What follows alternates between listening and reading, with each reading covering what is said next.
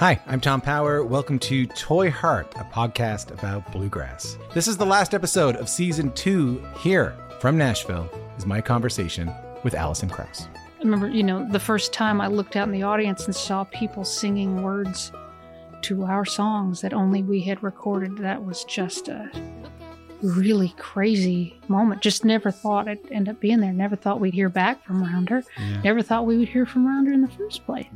If this is your first time listening, you can hear full interviews with Jerry Douglas, Alison Brown, Bela Fleck, Larry Sparks, Jody Stecker, and so many more wherever you get your podcast. Thank you so much for listening. Later on.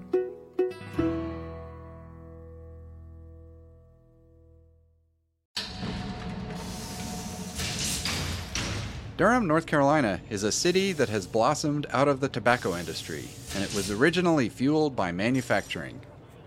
It's gone through many phases since, and the old factory spaces now house performing arts centers and bougie lofts.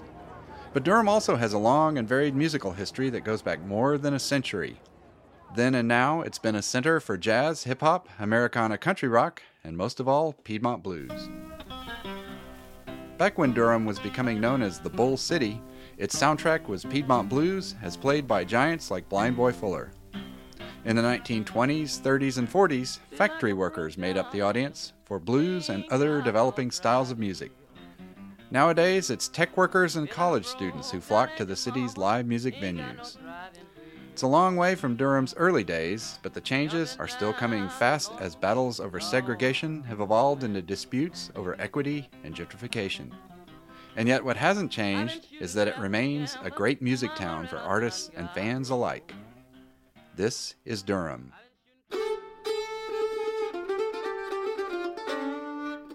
From the bluegrass situation in Come Here, North Carolina, this is Carolina Calling, a series exploring the history of North Carolina as told through its music and the musicians who made it.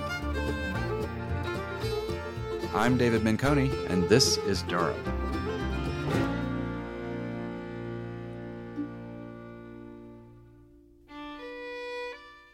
At the close of the Civil War in 1865, fewer than 100 people lived in the village of Durham.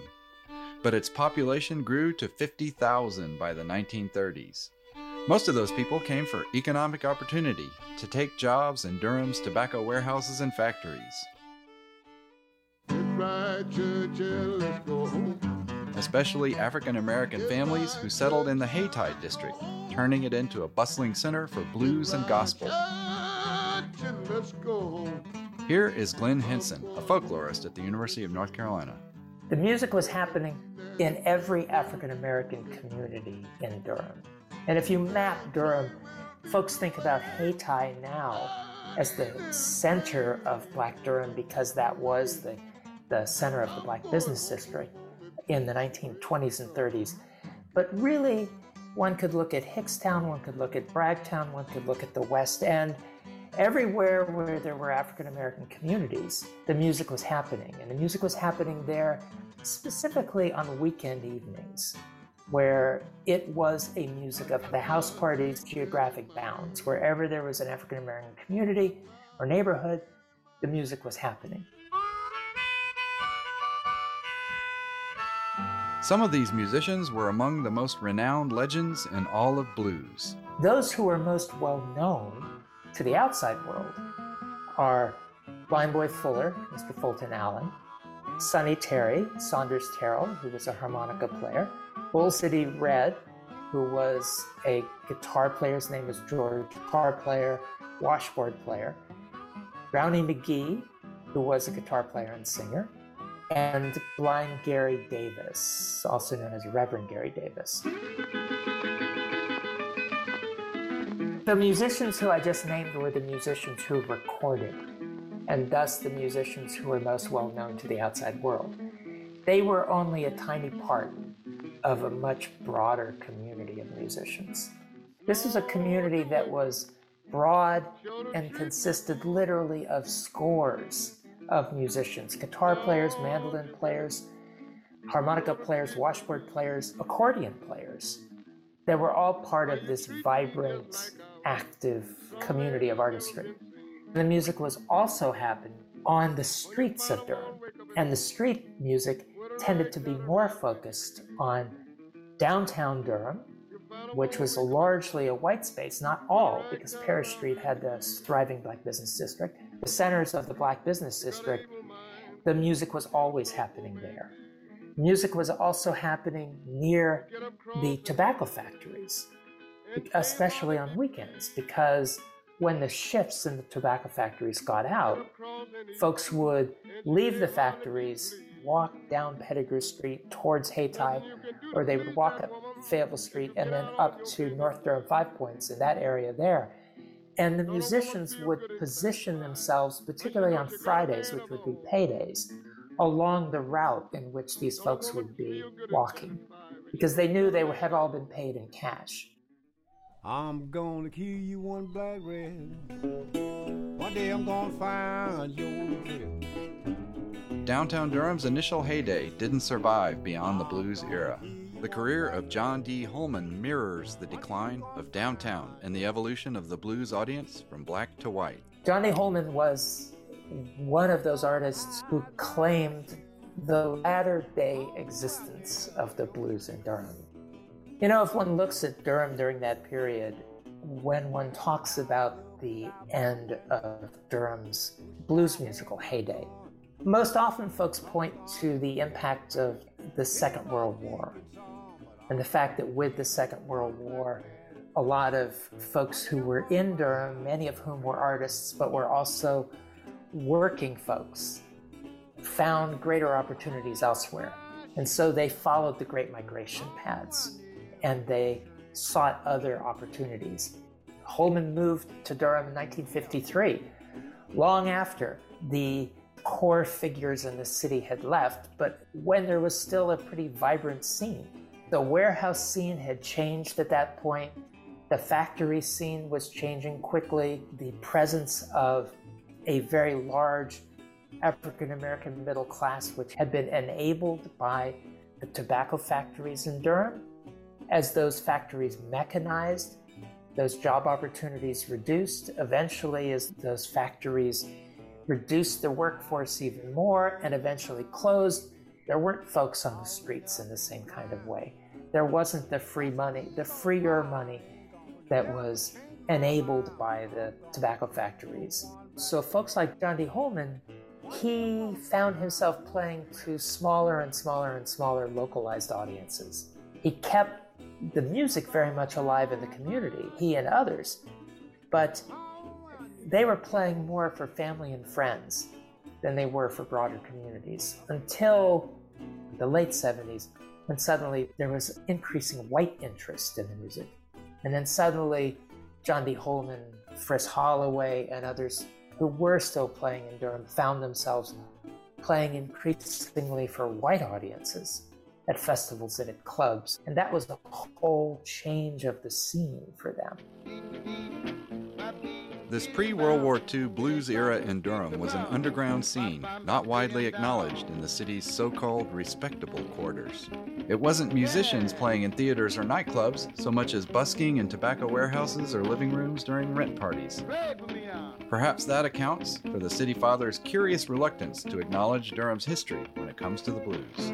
For decades, there were those who felt that this music was not a music of which one should be particularly proud. It was a music that was very much a street music, a rough and tumble party music, not the kind of music that a city would necessarily want to associate itself with. And so I think there was resistance on all sides. Though I think even since the 70s, there have been celebrations of the music. Eventually, with the emergence of the Bull Durham Blues Festival, there was always a kind of embrace of this legacy. In that, older blues has a fair amount in common with the modern-day hip-hop that arose on Durham's college campuses, especially Little Brother, a rap trio that formed at North Carolina Central University in the 1990s. The blues and hip-hop are related in the subject matter and communities of creativity and those musics, if one were to look at that trajectory, one would come up with hip hop now. But it's the similar community that's creating, it's similar communities that are listening and celebrating the music. Hip hop is perhaps more explicitly political, though I would argue that in the 1920s and 1930s, the blues, and especially the regional blues, focus on everyday conditions and celebration of everyday Black life was eminently political as well. It was always a music that was created in spite of, and not in response to, but in a claiming of an alternate world, that which the man would have African Americans in Durham partake of.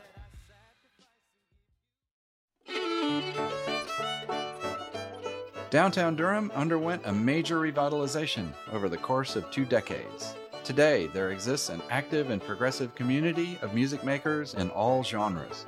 One such artist is Alice Gerard, a bluegrass Hall of Famer from the pioneering 1970s duo Hazel and Alice, who also founded the folk music magazine, The Old Time Herald.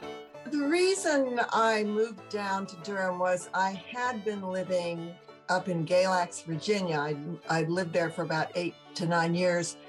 And while I was there, I started the Old Time Herald magazine. And it soon became real clear that I was going to need more resources than I had up there. If it had just been about the music, I could have just stayed up in Galax. But it was about the magazine, and I got a little grant here to have somebody come in. It was possible to have a computer. It was possible to have somebody show me how to set it up on PageMaker, and there were just the resources here to help, primarily with the magazine. But when I came down here and put together a band that was focused on my music, then that just gave me more permission to sort of, I wasn't learning from somebody, I was doing my thing. You're always learning from people everywhere, all the time, constantly. It'll never end. But I mean that hard focus on older musicians, the elders of the tradition, and just listening to them and absorbing their stories and their music. But I was also focusing more on myself. And I feel like that's one of the reasons that I moved down here too, was that was a conscious thing in a certain way. It wasn't like, I've just got to do my own thing. I'm so tired of, it wasn't like that. But it was, I just, I need to figure out how to make my music, and at the same time that I still want to do all these other things too.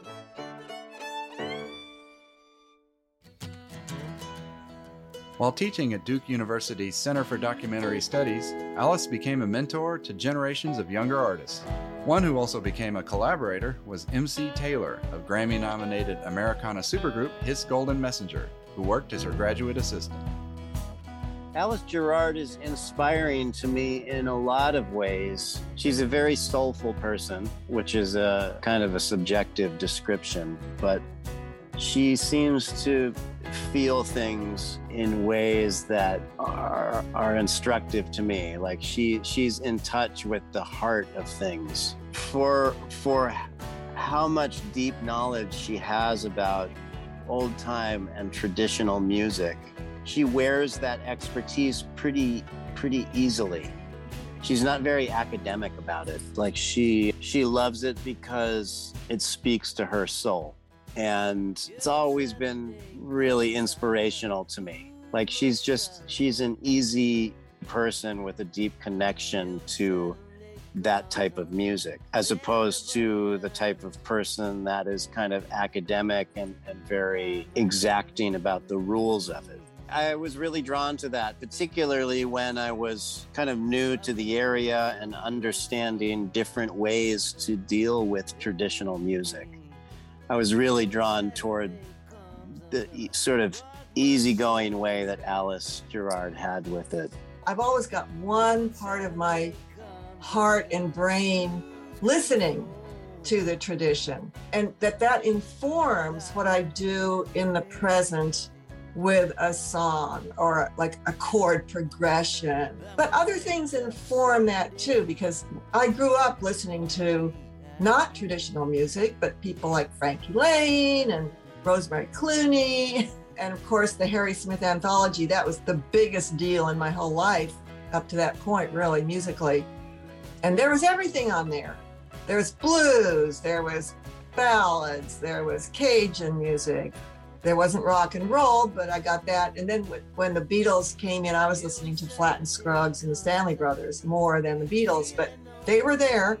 And so I listened to, because I didn't grow up in what you might call a traditional culture. I was listening to whatever was popular at the time. But I'm always informed by tradition to some extent, even today. I mean, I'm speaking musically. As far as lyrically, that's a whole nother thing. You write what you write, and that's not informed by anything except my own conscience or my own, it's been a sad day today, it's a happy day next day, stuff like that.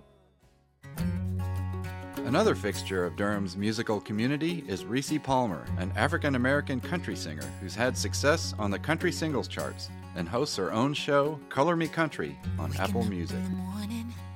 I was actually taken aback by how robust the music scene is here. And I was really quite inspired by the fact that a lot of the music is independent and a lot of these artists they're like little industries, little cottage industries within themselves. I was really taken by how you could have a whole career here and really just stay within the state and do very well and be very successful. If I had to describe what the music scene is like here, what the music community is here, I would say that it is extremely cooperative.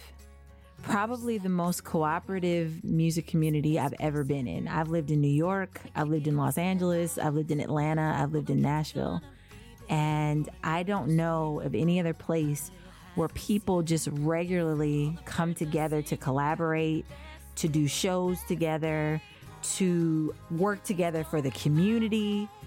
It's really inspiring. The arts community here is just extremely strong, like the Durham Arts Council, the North Carolina Arts Council. They are the most hands-on and they're very much in the streets, so to speak. And so they know what's going on. They know who's here, what everyone's doing. They're always out lending a hand. And I've never had someone reach out to me and hey, we have a $10,000 grant. You should apply for this. We're not saying we're going to give it to you, but you should apply for this. You should know about this. You should be a part of this. They're extremely proactive. It's a community that wants their artists to thrive. They actually care about artists here. Go figure. And so I think that's why the music scene is so robust. I think that's why it's so varied. That's why it's so alive. So you get hip hop, you get country, you get bluegrass, you get folk music, you get Americana music, you get R&B, you get gospel. And it's all within a 50-mile radius, which is amazing. I don't know if there's something in the air, in the water, I don't know. But if you have a dream in Durham, you can make it happen. Nina Freelon, a Grammy-nominated jazz singer, composer, and producer based in Durham, sees the self-sustaining bloom of Durham as the result of multiple sources. So there are a couple of engines that fuel the music scene here. There's a community engine, which I credit to Brother Yusef. That's Yusef Salem. And the culture that he created from the ground up with the idea that anybody who loves this music can play this music or sing this music. And a very welcoming, loving, equal opportunity type of vibe he had. So he was from Baltimore, and I didn't know of him at that time, but many of the old timers would tell me about him. He was a real jazz luminary. And he came here, adopted the Muslim faith, and had a real impact on Durham and the surrounding areas. And then there are the universities that are also engines. They bring people to the area They bring musicians to the area. And then there's a cultural engine through the Durham Arts Council, which I actually got my start through the Durham Arts Council, taking a jazz workshop in 85, 86, 87 maybe with Bus Brown. And it was a community-based workshop. Now, that's unusual because most singers, I don't think, are birthed from the community that they, or if they are, they move away and they go to New York or LA, and that's the end of it. But I have been so blessed to have been birthed here, to have been able to remain here and grow here. You know, I didn't have to leave. And I think I'm probably unusual. The talent currently thriving in Durham and adjacent cities, including Chapel Hill and Raleigh, is as wide and diverse as its history. There are so many. Yeah, I tend to think more like maybe in the triangle, because some people that I might think of as Durham musicians might not actually live here. But let's see, Watch House, formerly Mandolin Orange, Mipso, Sylvanesso. Gosh, there are so many. Shirlette Ammons, Hot at Nights, Mountain Goats, the whole Merge Records family, which is my record label that is based in Durham. Superchunk, Flock of Dimes, Jen Wasner's band. Tatiana Hargraves, Reed Stutz, Sonia Badigian. His Golden Messenger is, I think he's just an incredible writer and thinker, aside from being just a really great singer. But I love his brain. Kamara Thomas, she's just like Earth Mother, storyteller, myth spinner. Like, she's pretty amazing. Phil Cook is here. He's amazing. Tamisha Wadden, so many people, the Lomelands, Shauna Tucker, Yolanda Rabin, Sylvan Esso is fantastic. And Lord, Blue Cactus, John Shane, like, just, there's so many people. There's so much good stuff here. But this thriving scene didn't happen overnight or accidentally. Since the 1990s, there has been a major investment in the revitalization of the downtown area, which has brought changes both positive and negative. Bill Kalkoff led a major revitalization effort with the organization Downtown Durham, Inc.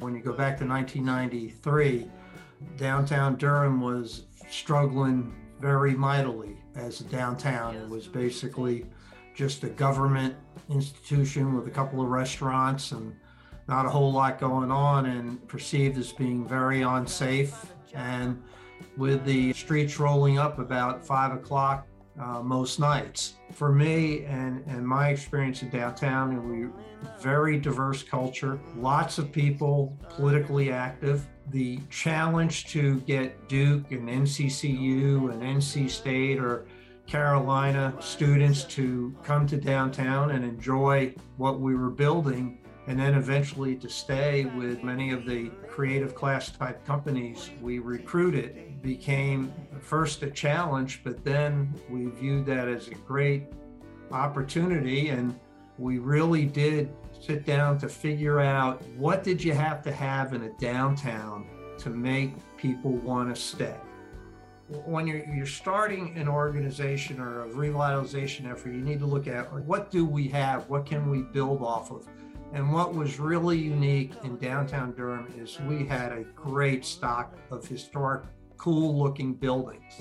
A lot of them were, the tobacco warehouse and that, but in the city center, all these kind of cool-looking 2- and 3-story buildings and stuff. We made Durham unique and authentic because instead of tearing down a lot of buildings, we went into historic preservation big time.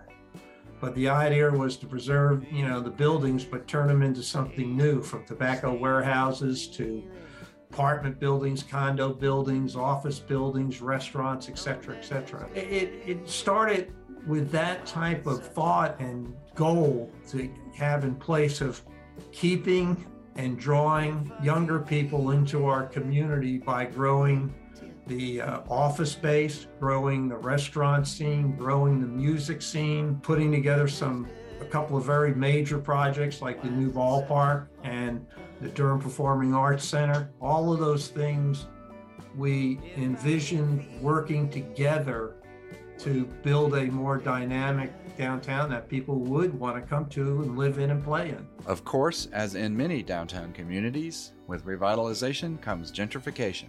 I think that there has been a lot of development. There has been gentrification. There has been improvement. The sort of way that Durham has evolved exists on a total spectrum. You know, home prices have risen. You see Duke students actually out and about in town here, which I think is something new. The neighborhoods around downtown, the creative class of people we were recruiting to work in downtown ended up being the forefront of the people of the neighborhoods that they moved into those neighborhoods, bought properties, renovated. In many cases brought, the quality of life in those neighborhoods up, and it hasn't stopped. And I don't think it will stop. Our political leaders want to make sure, as certainly it is the climate today politically, how do we make sure gentrification doesn't move everybody out who've been longtime residents? They're going to have to work hard at that. As gentrification occurs in downtown Durham, how does a community so rooted in the support of emerging up-and-coming talent maintain its soul? How does Durham remain a fruitful breeding ground for alternative music and music communities? When Apple opens its billion-dollar campus, will Durham remain Durham? Or will we see a repeat of what happened to the blues scene when the factories mechanized? I think of Durham as a very progressive place in most of the important ways. I feel like Durham coincides with my own beliefs about how I want people to be treated and what I think is important to be foregrounded in a place. I often think of Durham in the same way that I think of a place like maybe Austin, Texas, or Athens, Georgia. Just in terms of the way that all of those cities are sort of bastions of progressive ideas in the midst of places that are maybe a bit more conservative.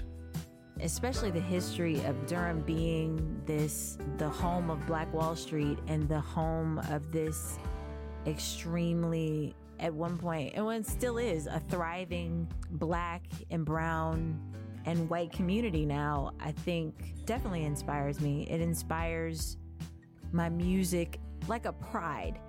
When you're here and when you're just walking around, there's a lot of pride in this town.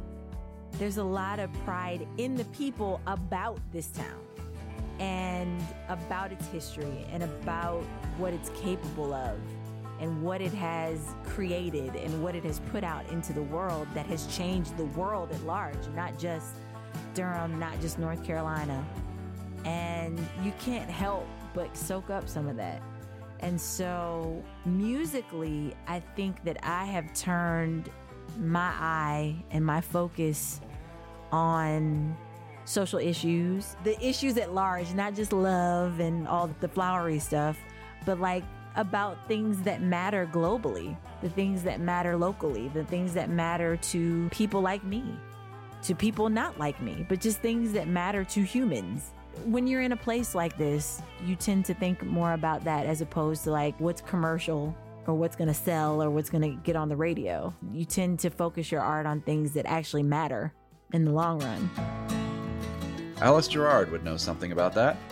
It was around 2016, I think, the North Carolina legislature, which is not known for its liberal principles, passed this HB2 bill, which said you had to use the bathroom that corresponded to the gender that was listed on your birth certificate. So if you were transgender or anything different, you could not use the bathroom of your choice. And there was a big uproar about it. And I just said, okay, I'm going to write this song. So I started writing the song called Old Jim Crow, because I really feel like Old Jim Crow is trying to come back again. It's bad, as long as the music, old time music has existed, people have given voice to discontent and injustice, all things through their music. And they've written songs, they've sung about conditions that are bad, and they've sung about all this stuff. So it's not new to be progressive or have viewpoints about social justice and transgender women's rights, transgender and women's rights, and everything. It's not new. To Nina Freelon and Reese Palmer, maybe the key to a vibrant, thriving culture is active support in the forms of those community engines, both internal and external. In my artistic growth, the Visiting Arts Program. This program was sponsored by the Department of Cultural Resources. Every county in North Carolina, all 100 counties, had an artist assigned to them. I was assigned to Brunswick County, North Carolina, back in 89. And I was the artist for that county. What that meant was I was available without charge to any social organization or school who wanted to use my services. It also meant that I could do exchanges with other artists who were living in other counties. So there was a great exchange. So I played in every city and holla in North Carolina, from Maggie Valley to Duck. That changed who I am. And that really encouraged me to trust the music. This was not with a band. This was not with a fancy sound system. This was just me singing a cappella to a group of second graders who never heard of jazz. That really put some steel in my spine about how powerful music is and how it can touch people's hearts and change people's minds. I hope and pray that North Carolina can bring back the Visiting Artists Program, because it was not just for me. And there were performing artists, there were visual artists, there were all kinds of artists that were a part of that program. And it really made North Carolina the state of the arts for real, not just with words, but for real. Here, it's sit down, stay a while, and let's watch you grow, and let's help you grow. And let's figure out what else you can do. What else can you add to your artistry? It's like an incubator, almost. Reese is paying forward that dedication to fostering new talent with her new organization, Color Me Country. So the Color Me Country Artist Grant Fund was started in December of 2020.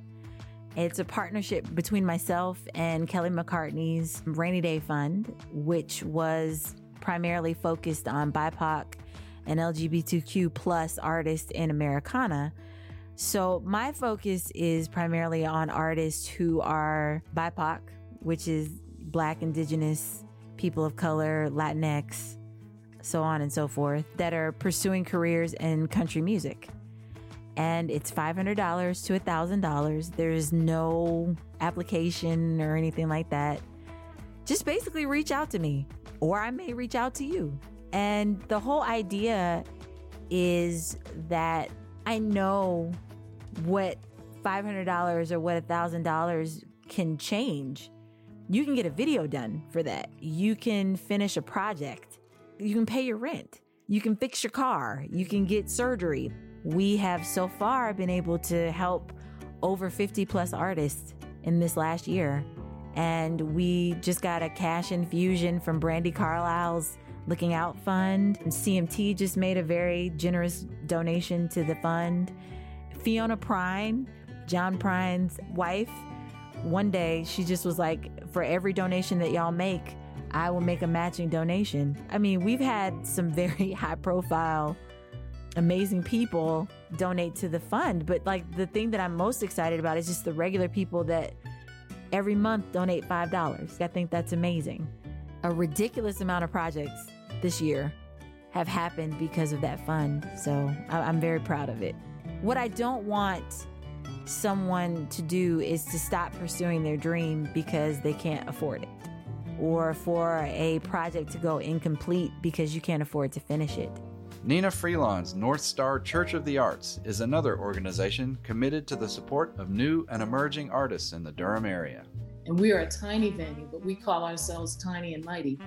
We're going to be bringing back the idea of the salon, where there are poets and writers and singers and musicians who feed off of each other and have a place to play in front of an intimate audience to grow their craft, and to grow their musicianship, because we need that.